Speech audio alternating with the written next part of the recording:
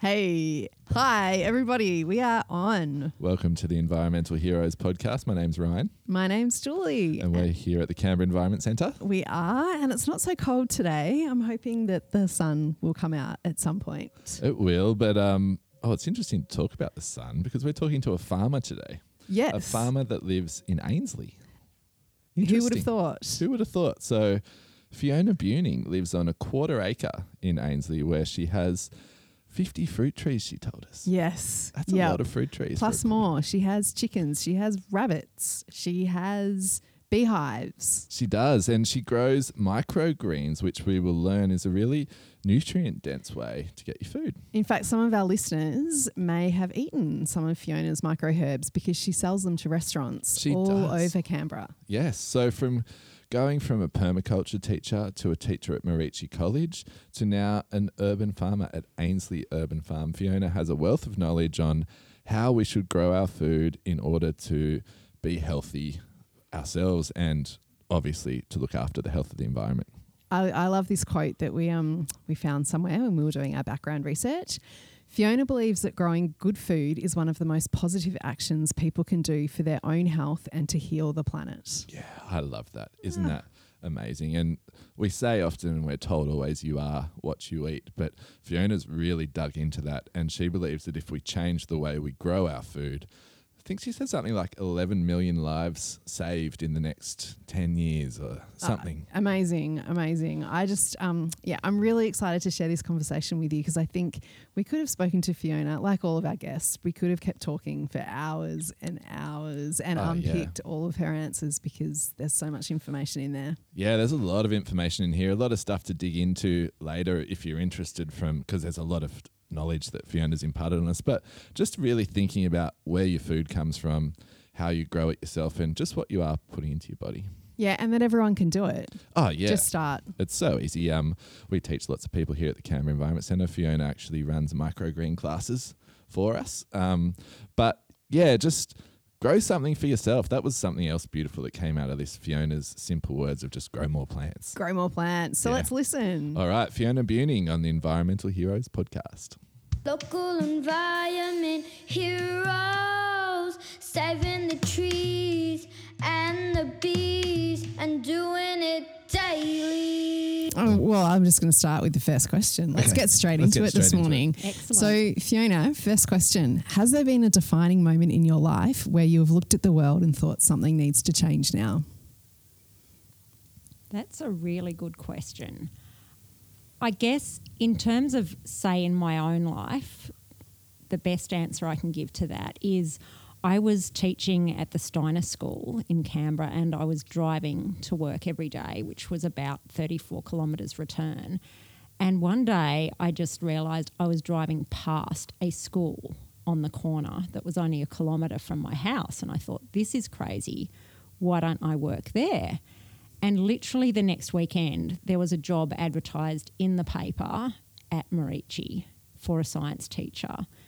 And I applied and I got it. That's amazing. And that's how I ended up running the garden there and teaching the sustainability elective. And so that job really did change the course of my life. And do you think it was the power of thinking or the power of like that's quite an incredible story? Yeah, it was really amazing. I guess there are those people that say, you know, when you're thinking about something, it can manifest things.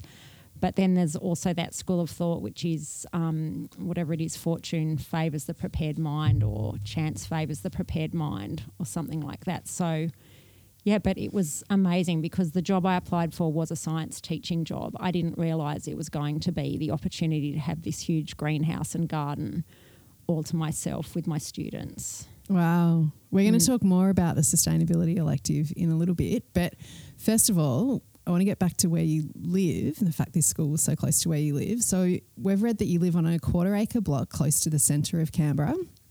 When you moved there in 2008, there were 2 trees on the block, a cherry plum and a sour cherry tree in the back corner. Apparently, though, from what I've heard, it looks very different now. Can you describe to us what your backyard looks like?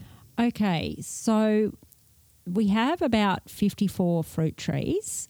So the backyard In summer, it's just you can't see the neighbours' fences and the houses out the back because of all the foliage on the trees. So, yes, we have planted a lot of trees. And then from the front as well, there's a lot of trees in the front yard as well. So what's been really interesting about just the visual changes to our block as well has been the temperature changes. So we've noticed at least a 5-degree difference in the house in summer. It is so much cooler because of all the trees surrounding the house. So yes, it looks really different. So you may have seen those photos from Google Earth where it was literally just a bare block with nothing. And the owners had been grazing animals in the backyard. So it was very denuded. And, yeah, now it's just covered in plants. Wow, a quarter acre.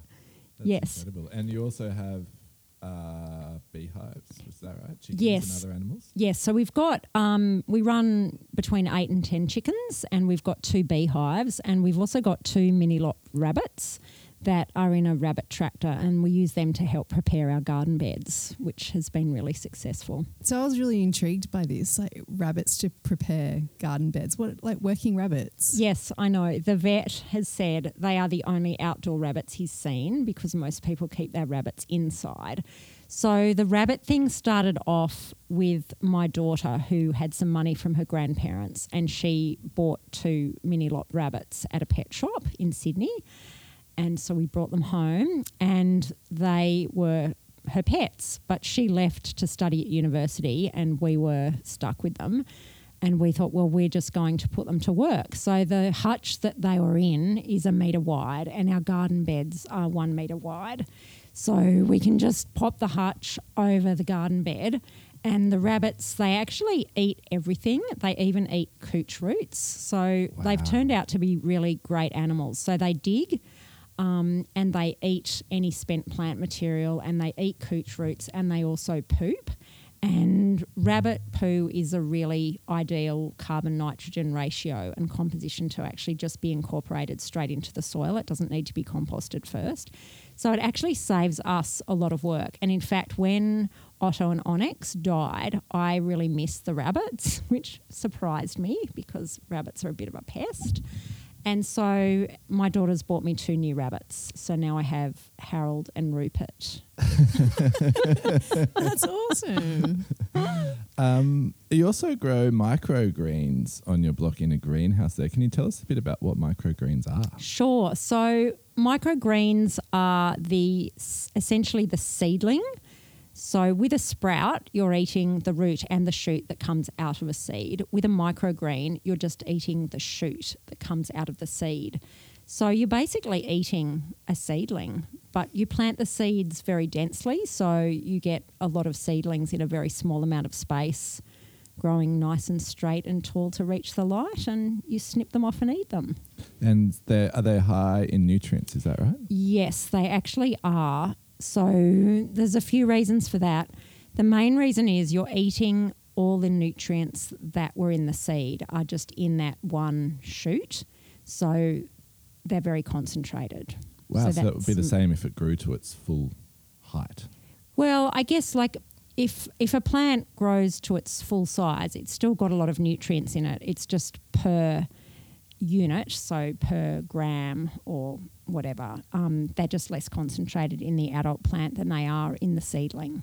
Wow. I love this idea of how you then, like you're growing them and you're supplying them to local restaurants in Canberra. It really is locally grown food. Yes. How did that come about? Well, that's also an interesting story, and it's really taken me a while to realise that Merici was actually an incubator for my business, because the woman who was running the canteen and restaurant there just said to me one day in 2013, "Can you grow microgreens?" And I thought, sure, I'll try. And she gave me a book. So I read the book and then I rang a seed company and they were happy to send me some free sample seed. So I just actually started a trial in the Merici greenhouse, the purpose being to grow microgreens for the Merici restaurant. And then I met Janet Jeffs, who's the executive chef at the Arboretum, and she was happy to try them. And after she tried them, she was happy to buy them. So that's how it started. And then it's just spread by word of mouth. And then in it was a fundraiser for the school for quite a few years, and then in 2016 it really got too big to be a fundraiser, and it was also quite a lot of work in addition to my teaching. So we built a greenhouse in the backyard, and that's when Ainslie Urban Farm was born, and it's a business now. And you're using locally produced soil. Yes, so it's really interesting, that's a whole journey, like what you grow in. But essentially I didn't want to grow hydroponically. I wanted to grow in a really low impact, sustainable way that minimised the use of resources and minimised waste. So I started off using a seed raising mix that's made in Yass, which has been really great.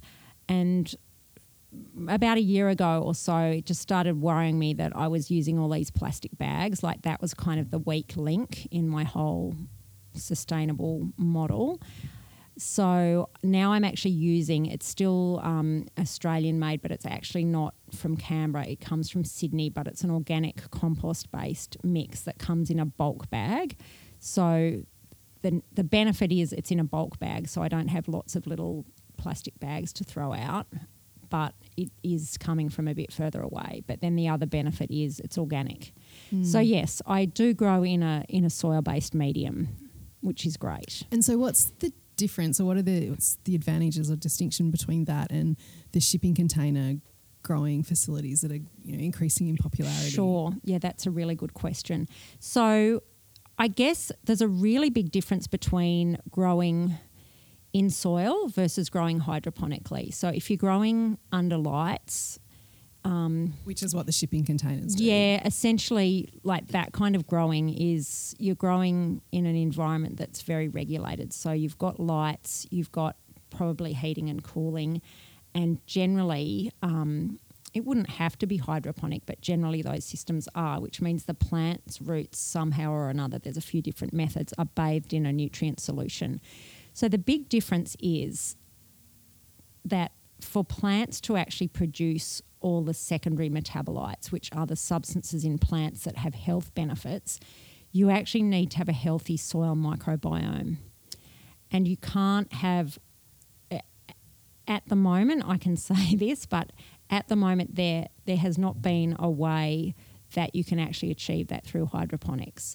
So in soil, you have microorganisms, fungi and bacteria that work with the soil and the plant roots. It's a symbiotic relationship that feeds the nutrients to the plants, and that actually results in the plant being able to produce these health promoting compounds, which are called secondary metabolites. So that's why soil grown food generally is a lot more nutrient dense and much better for you than hydroponic produce. And that is actually quite a big issue that has been recognised even in the Eat Lancet report recently. So, sorry, that was a long answer, but that's essentially the difference between soil grown and not soil grown. And then there's all the other issues to do with resource use. So if you're using lights and heating and cooling, it's a lot more energy intensive than actually using the sun, and the sun is what drives photosynthesis, so it's more than adequate.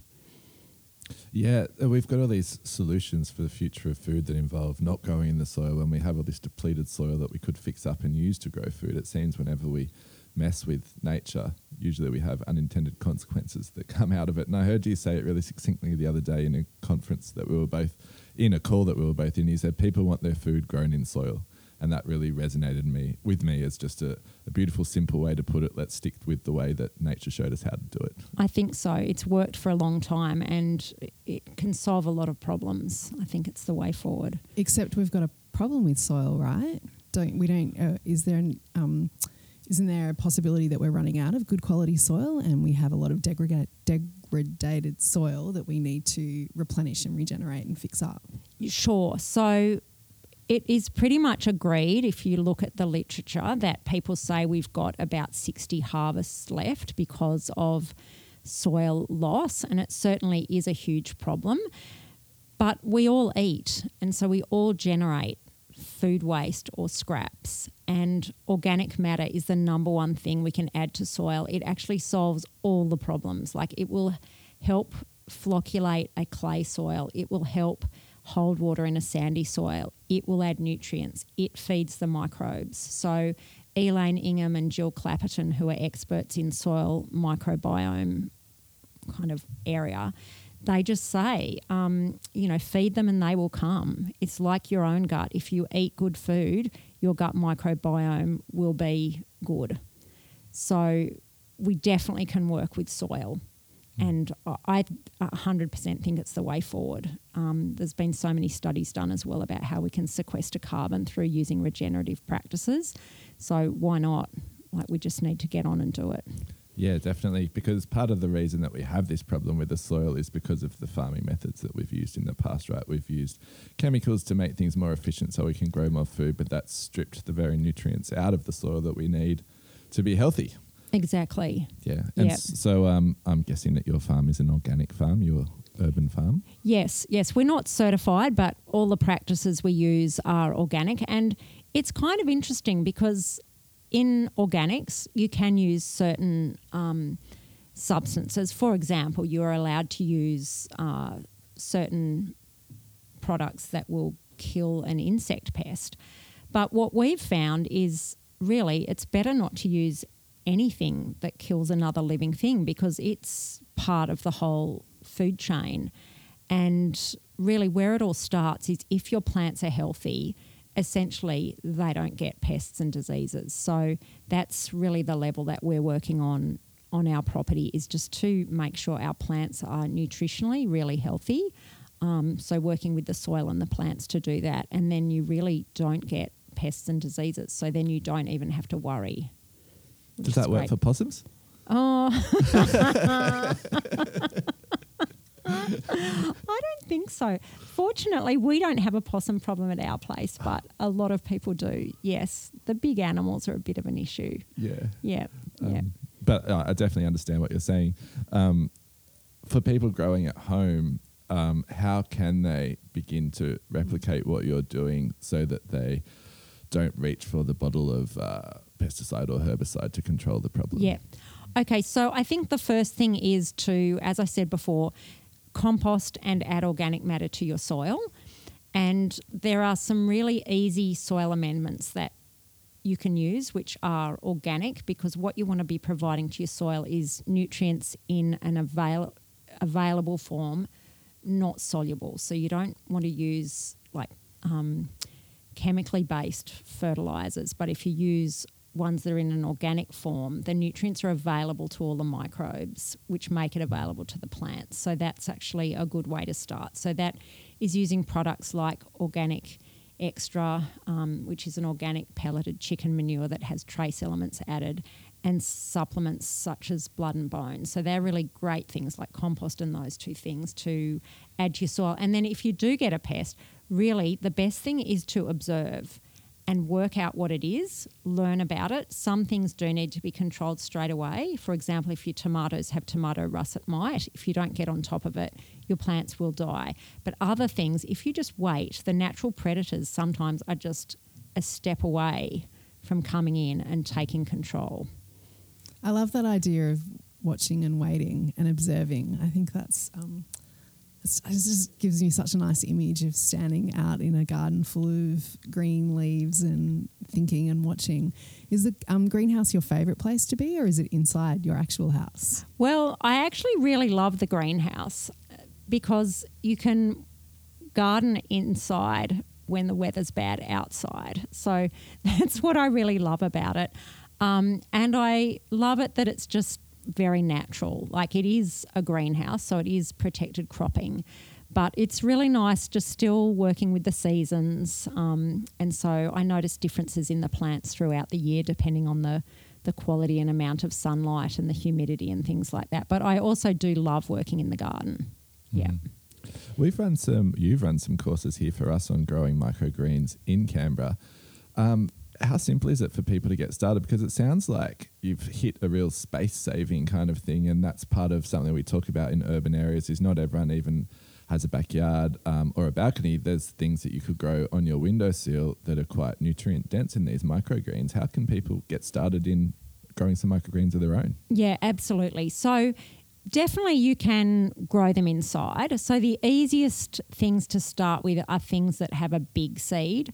So things like sunflowers, peas, chickpeas, radish seed, and other things that are really easy to grow are things in the broccoli family. So the tatsois and the broccolis and so on.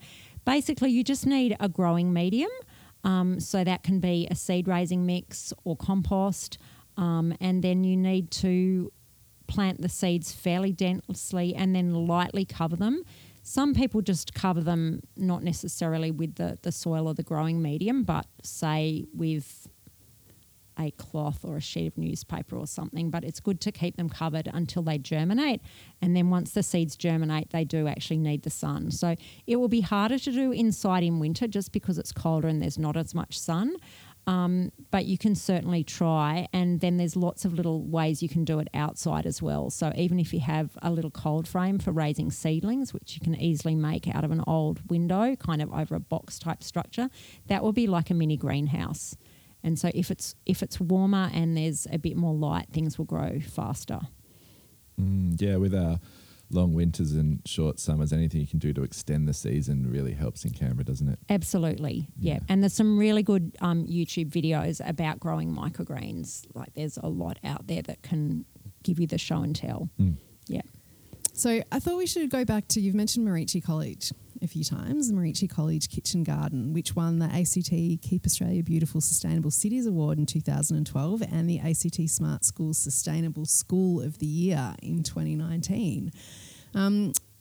Part of the teaching, you've spoken about how you had a sustainable education or elective running alongside the teaching garden. Can you talk to us about what you were teaching the kids? Sure. So I was teaching an elective to year 9 and 10 students, so they could choose to do it. And it was project-based learning. So we had a theory component where we did units on food, energy, and transport, and life cycle analysis, so a consumer unit, and we worked in the garden. So we had about 3 hours a week, and generally in term 1 we spent almost every lesson in the garden, and in term 4 we spent most lessons in the garden. So we did our theory units in term 2 and 4. So it was a really great opportunity to get students outside and actually teach them how to grow vegetables. So I was lucky enough to be mentored by Joyce Wilkie, and so we grew the vegetables in market garden style, I call it. And the idea of that was that if students, when they left school, thought, I want to grow vegetables or become an urban farmer or a farmer, they actually had a taste of how you grow things on a slightly bigger scale than in your backyard garden. And then through the project-based learning, they actually were able to study environmental issues in depth. So say when we did energy, they actually did an energy audit of their house, which meant they could identify what were the big energy users and make changes. And I guess what was very reassuring for me was getting feedback from parents saying, yes, they've been running around telling us to, turn this off and turn that off.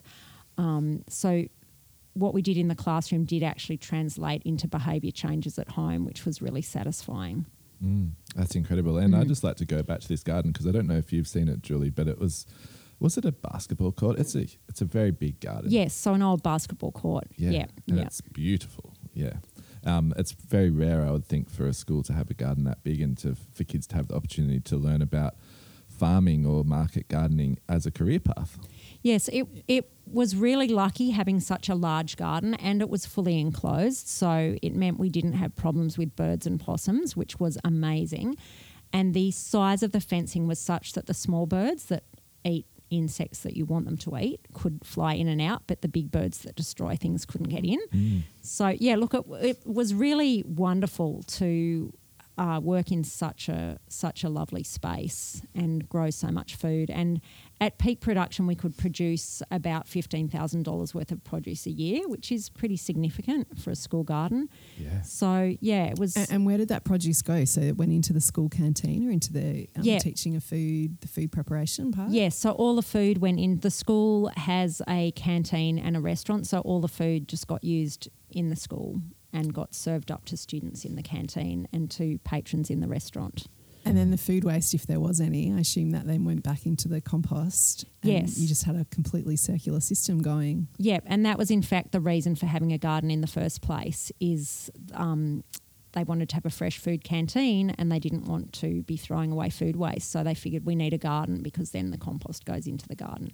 So, yeah, it's a really lovely closed loop, which again is a wonderful living example for the students to work with. Absolutely. How receptive were the teenagers that you were teaching? How receptive are they to?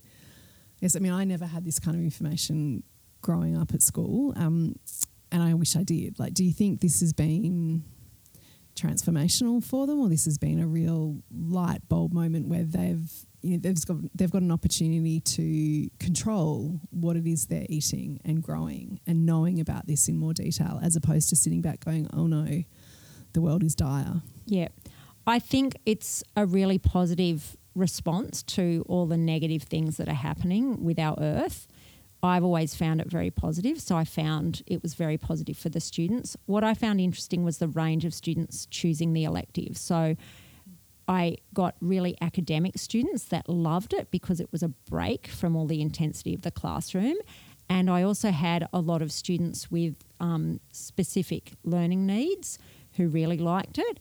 And I had students who generally found it difficult to achieve academically in the classroom. And those students did really, really well. And so they got a sense of achievement, which was really good for their own self-esteem and mental health. And I also had the opportunity one year to work one-on-one with a student with some serious mental health issues, and it was a lifesaver for her.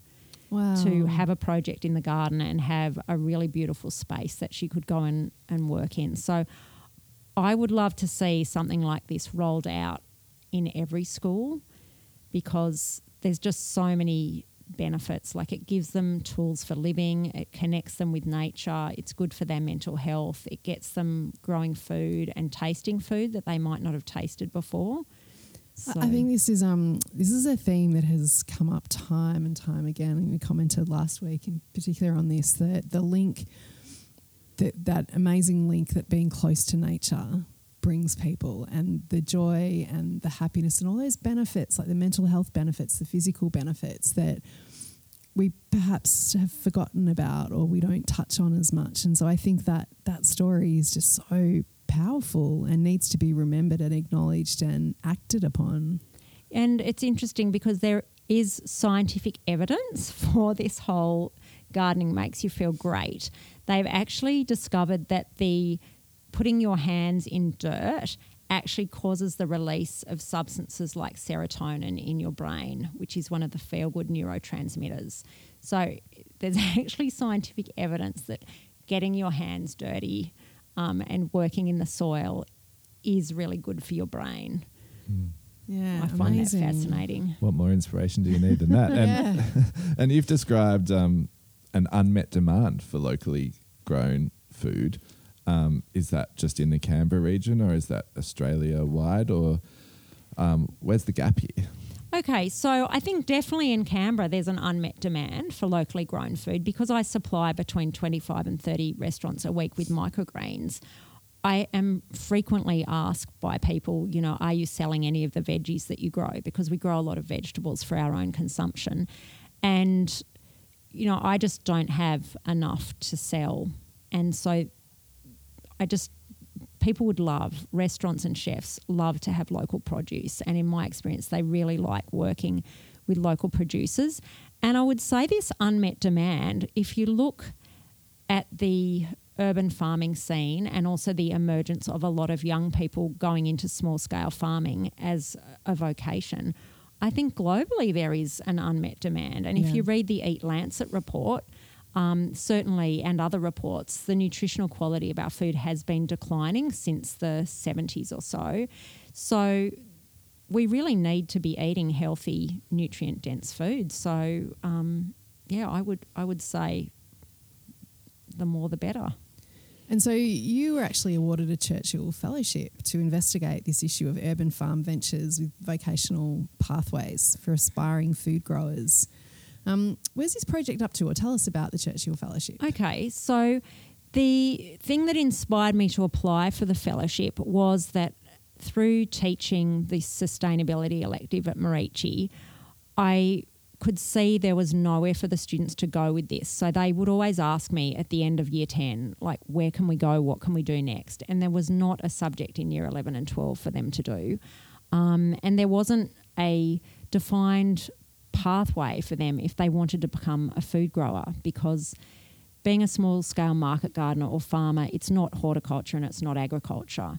So it's a very kind of specific skill set that you need. So I just became aware that there was this lack of training. And then the next thing is, well, how do you buy the land? Like, where do you do it? Like, is it affordable? So that's what inspired me to apply for the Churchill Fellowship, because there are places in the US and Canada and the UK called farm incubators, which are places where people go to learn the skills to become a farmer. And then once they've completed the training, they actually have land available at the incubator for those aspiring growers to start their own enterprise in a supported environment with mentoring for a certain number of years. And so that kind of really appealed to me. Like, I would absolutely love to set up an urban farm incubator in Australia. I think it would be incredible. So that's why I applied for the fellowship, and I was absolutely ecstatic to receive one. So the fellowship was awarded last year, so 2020. And because of COVID, none of us have been able to travel. But I am an optimist, so I'm hoping that next year, maybe from the middle of next year, I can travel. And the plan is to go and see these places and then bring all that knowledge back and just share it as widely as possible. And I would be happy to work with absolutely anyone on a project to set up urban farm incubators to train aspiring food growers and to provide meaningful work for people. Like, imagine that in our cities. Like, I have this vision in Canberra. Imagine if one of those huge blocks on Northbourne Avenue was actually an urban farm. Yeah. And people could just like get there on their bike or on public transport, and they could work and they could learn and they could be growing good food. Like, it would be incredible. It'd be cool, right, if there was a tram stop and the tram stop was Urban Farm. It would be really awesome. Yeah. That makes so much sense. We have to bring so much food to us in Canberra. Yeah. Yes, we do. Yeah. Yeah, we do. So, yeah, it would be amazing. So I'm really hanging on to my vision. Yeah. Yes. Wow. Well, I think maybe it's time to move to the final set of questions, because I feel your vision has really prompted us to get into the 5 questions that we ask every interviewee that comes on. So shall I ask? Please do. Okay, Julie. I'm going to ask the first one. Congratulations. You have just been elected the president of the world. What is the one change you try to implement first? Okay, so I would actually ban all the ides. The herbicides, the pesticides, the fungicides, and I would convert all agriculture to regenerative organic. So then everyone could transform to being on a sustainable, healthy diet, and this would save about 11 million adult lives a year. Wow. And it would sequester huge amounts of carbon dioxide and reduce emissions and keep us within the planetary boundaries. Wow. Okay, so done. Yeah, love to hear someone with a plan. Well, let's lead on to that into it's 2030. Yes. Describe the world you see around you. Okay, it's green and it's really quiet. So the reason it's quiet is almost all the vehicles are electric. And the reason it's green is there are lots of tiny little urban forests on the little blocks that you see in your suburb, on road verges. There's a huge olive grove down the middle of the Monaro, and people can get most of their fresh food locally. And, yeah, it's just green and quiet. Lovely. I like your Beautiful. 2030. Yeah. Now, who are your environmental heroes? I think you must have a few. Well, that's such a great question. I really think the first person that comes to my mind is Bob Brown. Yeah. Like, I just think he is incredible. He's been in it for the long haul. He headed that campaign to save the Franklin. I mean, he's just amazing. What a man. Yeah. Yeah. He's lots of people's environmental hero, I think. Yeah, absolutely. What's your hot tip for our listeners for being more environmentally aware and more environmentally friendly? I just grow plants. Yep. Yeah, they use carbon dioxide. They produce food. They're green. Yeah. Just grow plants. It's so Even simple. indoor plants. Just grow plants. Grow plants. I like Yeah. that. Yeah. And our last question then, what's your final slogan, quote, mantra or key message that you have that you want to leave our listeners with? Okay, so this is not mine, but I've carried it with me for a very long time. So we used to live next door to David Holmgren and Sue Dennett. Wow. And Sue Dennett always used to say, spend your money on what you want to see more of in the world. And I just love that. It's just so sensible, so practical, so deep, and can have such a profound impact. So spend your money on what you want to see more of in the world. That's beautiful. That is fantastic. This has been an absolute treat. Thank you so much for coming in and speaking to us today. I've really thoroughly enjoyed it. I feel I've learnt a lot also. Thanks, Julie. Yeah. Thanks, Ryan. Thank you. And also, you've mentioned that you'd like to work with people who want to work with you. Where can people get in touch with you? Okay, so they can send me an email at info@ainsleyurbanfarm.com.au. And if that's too difficult to remember, if you just look up Ainsley Urban Farm or even Google my name, Fiona Buning, you'll find some links there to get in touch. That'd be great. Wonderful. Awesome. Local Thank you, Fiona. environment heroes, saving the trees and the bees and doing it daily.